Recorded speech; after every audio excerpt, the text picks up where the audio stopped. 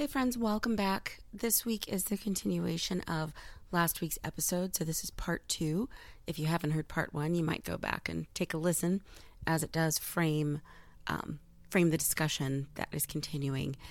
I had the opportunity to interview Dr. Anita Foeman from West Chester University in Pennsylvania and hear her insights around DNA testing and what that means for racial identity, especially since she conducts studies and is running her DNA discussion project. It's really interesting to hear about how people shape their narrative, if at all, once they get their results from their DNA test. And I've also been curious about how this all plays a part into race as a social construct. So where does that fit in with science? All very fascinating. Of course, again, I don't have all the answers, but I did ask when I could, and I would love to have your insights too. So take a listen and send me your feedback. So here we go. Enjoy.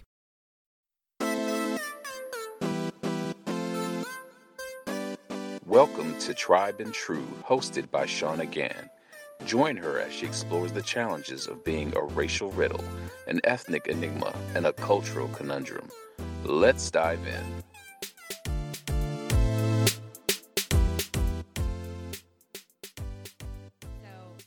Back to the idea of being racially ambiguous. I asked Dr. Foeman about this, and I was wondering, what do you think influences whether or not someone is perfectly okay with being racially ambiguous?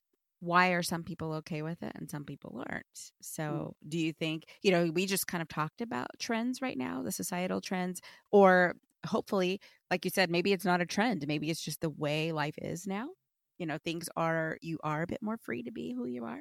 Mm-hmm. Or maybe it has something to do with your family and your upbringing and how secure you feel in your culture and in your race or your narrative anyway. And then I also wondered if it has something to do with like your socioeconomic positioning. So as we know from history, it was beneficial if someone presented as white, if they could pass as white. There were certainly sacrifices that went along with that, right?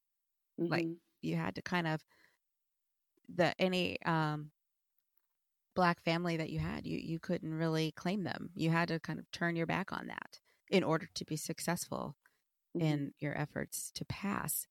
But there were certain social benefits to doing so.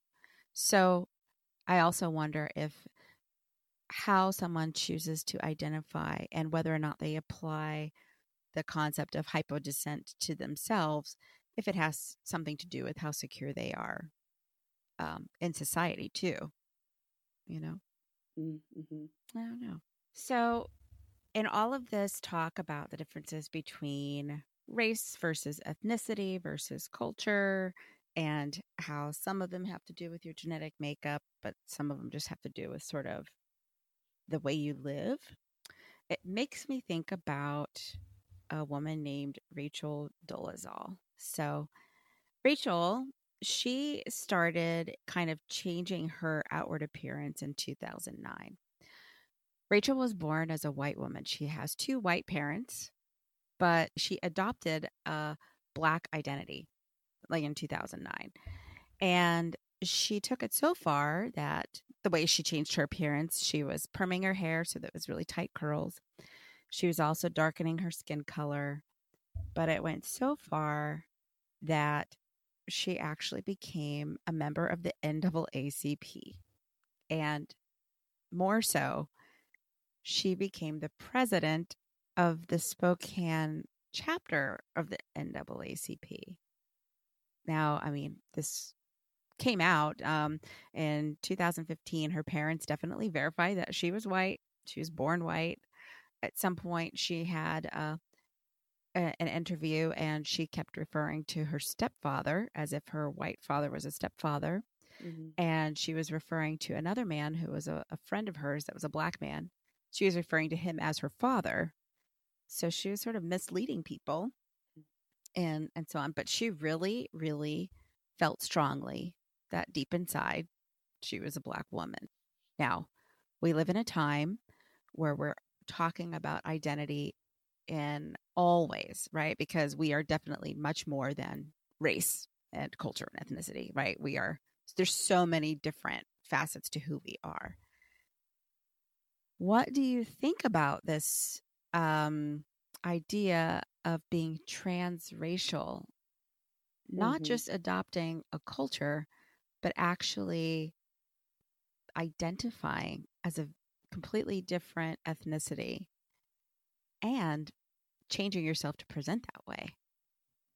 Yeah, I mean, I looked into her story some more, and I was shocked, to say the least. I think it's one thing if you are black or whatever you are, and you have both backgrounds, and you just decide to take on one. I've never heard a story of someone being 100% white or black and going the opposite way, basically.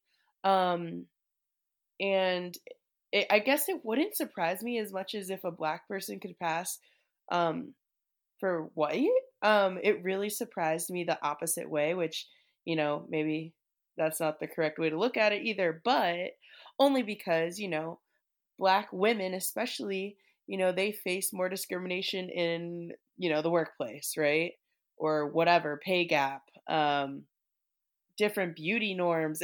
And so I just think it's shocking that she would go the other way, and it was adopted over time, right? Like it wasn't Yeah, some years, right, like over a period of 6 or 7 years. right. And then to take it as far as to then become um, a president of a black organization, um, yeah, it's something Right. to talk about for sure. So I do have some more to say, but I wanted to share what Dr. Foman had to say. When I hear African Americans, they basically are saying it is not so much that she's not genetically African American, because African Americans run the gamut. And who knows, maybe some test would say she had a couple of percent of African. But two things. First, that she did not grow up in the African American experience identifying. It was something that she took on. And second, that it's the misrepresentation that she lied about her background. She changed her skin color, because many of us know, I know African Americans who look every bit as light as she did as a white person. And so I wouldn't question somebody's background based on how they look, but it was this performance of being black. And I have also heard several people say, why couldn't she be an ally? Why did she feel that she had to take on this identity? Because we can certainly use white people who understand the African American experience and who are going to advocate it. And the final thing that, for me, that really hit home is one young African American male said, yeah, now white people can be everything, even black. How far would I get if I said, oh no, I'm really white? So I think until those things are resolved, that we have to be careful about somebody taking on. I have many times tested somebody who was white, who had a little bit of African ancestry, and particularly in the case of white men, they have said, no, I would not change my identity. I'd still say I'm a white male. And initially, my co-researcher and I, my co-researcher is Asian, said it was because, they're white. Why would they dilute being, having the most powerful background with saying, I'm part of minority or marginalized group. But when I dug deeper into that, really pushed by a white guy who said he didn't just accept that explanation the whole cloth. When I talked to some of these white males, what they said is, I would never presume to call myself black because my experience does not allow me to do that. So I think when somebody like Rachel Dolezal says, I'm going to be transracial, even if she decides to accept that for the rest of her life, that she's making a choice that many people cannot make. And as I said, as an ally, she could be awesome. I'm not sure why she has decided to change the race. I don't feel as strongly about it as some other people do, but I, through dialogue, have really sort of come to the feeling that she could probably, be more helpful, though that's not her goal. Her goal is to express what she feels her identity is, that she could probably be more helpful in other ways. But, as an individual, we have freedom of choice. Wow. So there's a lot there. Yeah. Certainly freedom of choice, but also the idea of having that choice where other people might not, and what that means for those people. Right. What are your thoughts? I think, just again, I think it's just shocking that she took these steps to change her appearance, because it was slightly deceptive, I guess. Oh, no, it wasn't slightly. It was like, it just pretty deceptive, right?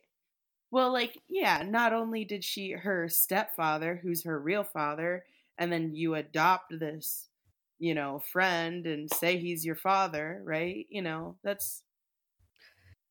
I think that's where it goes wrong, right? She could have definitely been an ally. I think sometimes we think we can't, if I have this presence, I can make maybe more of a difference, right? So she's like, oh, I want to work for the NAACP, so I gotta, have some color on my skin, right? Maybe to be more effective, but I don't know if that's actually the case, or maybe even just to get the opportunity. I guess I question her motive. Yes. I'm not sure that her motivation for changing her outward appearance was to be a better servant to the community in the NAACP. Because a little bit more about her story, she's actually called the police to report crimes against her for discrimination or other racial harassment as a Black woman. Mm-hmm. Well, and then something to add since you're on this, I was listening to an interview that she had done with the Today Show, and she had, at Howard University, she had filed a claim for discrimination as a pregnant white woman. So I guess my other problem, with whatever she's doing is, how can you slide between both is my question, I suppose. Because, I guess I could, but not really, Well, okay, so it's interesting because that goes back to racial fluidity. Fluidity is the right term. And people who are multiracial, I think, are more open to the idea of fluidity. However, and none of this is to a person in most cases, if somebody strongly identifies, for example, as biracial, I'm half this and half that, other things can surprise them as well. We interviewed and tested somebody who identified as half Asian and half Scandinavian. Well, she found a lot of African in her background, right? And that was very disorienting for her because she was committed to a narrative of being biracial in a particular way. Other people who will say, I have a little of this, little of that, are not surprised that something might pop up in their backgrounds. And again, I would say people who identify as Latinx are the most likely to say, anything might be in my background. And so they know that ethnicity is not tied to genetics. They will tie it to other things like language or certain experiences. But it really depends where somebody starts. And as you were right to say, people who identify as multiracial, because I find plenty of people who have multiracial backgrounds every bit as multiracial as somebody who identifies as biracial or multiracial or whatever. And it's just, they have totally different identifications. You can have the same profile and a different identification. You can have different profiles and the same identification. So does that mean that there's rules? Are there rules to who is allowed to be racially fluid and who isn't? Do we have to have that genetic piece to decide, okay, look, I have this in my makeup and I have this in my makeup and I, do slide back and forth depending upon my situation or who I'm with or whatever. But maybe for her, because she does not have those other things in her makeup, maybe she doesn't have the right to be racially fluid. My question came into another level of ethics.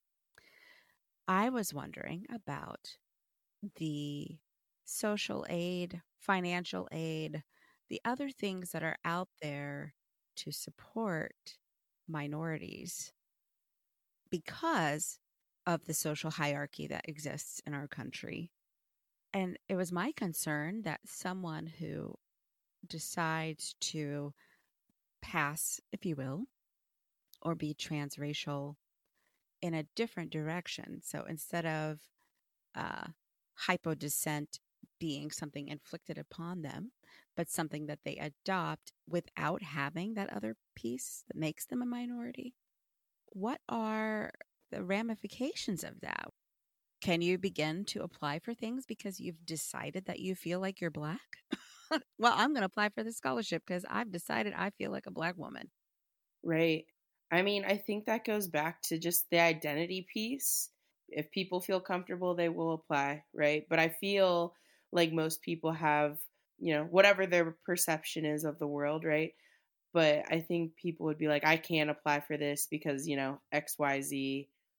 And I will also say that some scholarships have like, in their fine print, they have like minimums, right? So, do not quote me, but I know like for Native American to be considered that in some universities, you have to pass like, I don't know what it is, but it's like 25%. And I think that kind of goes back to what I was saying of, well, I have 1/8, what does that give me? Well, right, exactly. At what point do you qualify for AIDS as a minority? And so, and that opens up the whole discussion of privilege, right?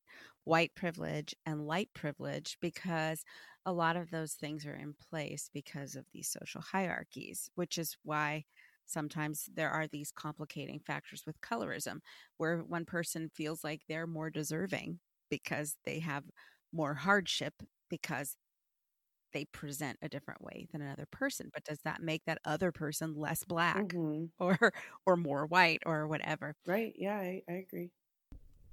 So I did pose this question to Dr. Fomin. I really wanted to hear, her thoughts on that. And actually, I'm going to share the rest of the interview I had with her. The insight is just really interesting. In the early days, when I tested people and I would find somebody who was white, who had a little African ancestry, the first thing that they said is, can I get a scholarship? And I thought it was interesting that they thought the most advantageous thing about being Black was to get a scholarship. And we certainly know that there are people who, if there are scholarships or whatever, will start to identify as, things that they never even thought about identifying as.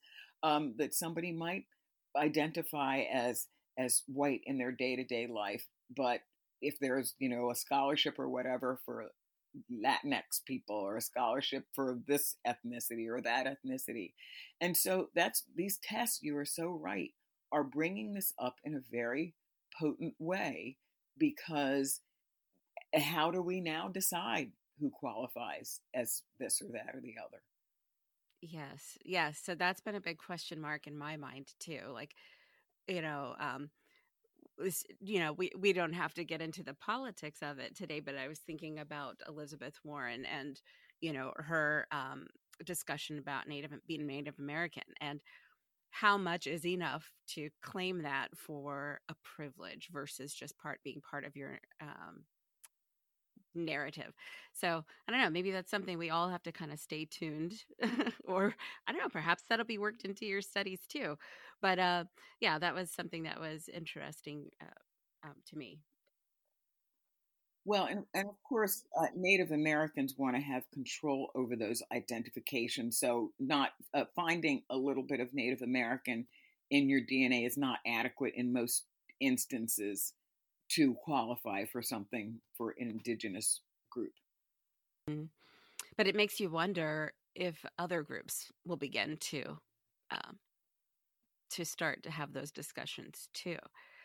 So, well, I just have one more question for you regarding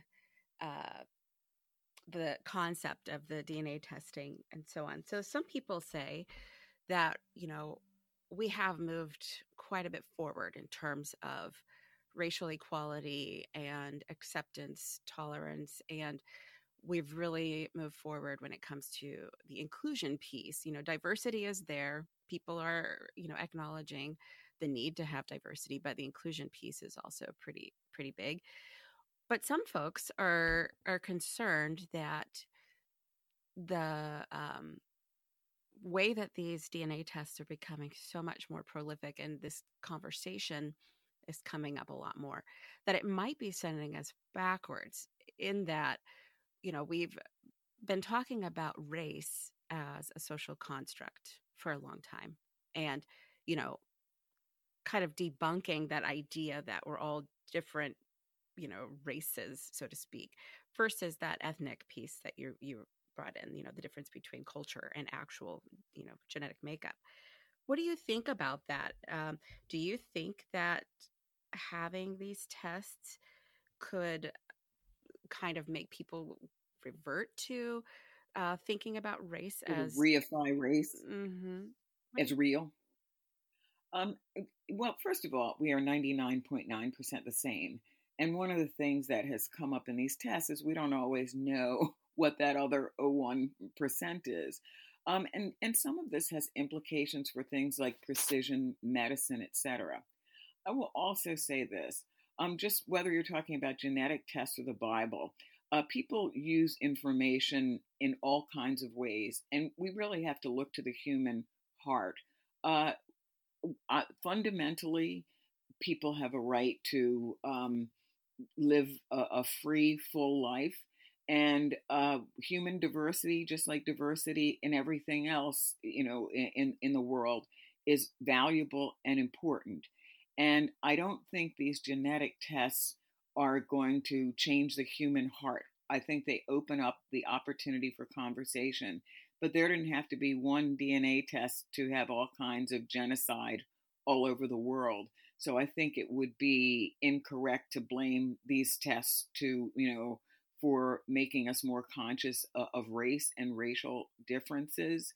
So I would say my view is that these tests are an opportunity for us to talk about how connected we are, especially when we find things in our background that are just surprising, and to explore the narratives of our ancestors that helped us to survive. And many of the things in our genetic backgrounds got there because of a grisly past, whatever your race or ethnicity might be.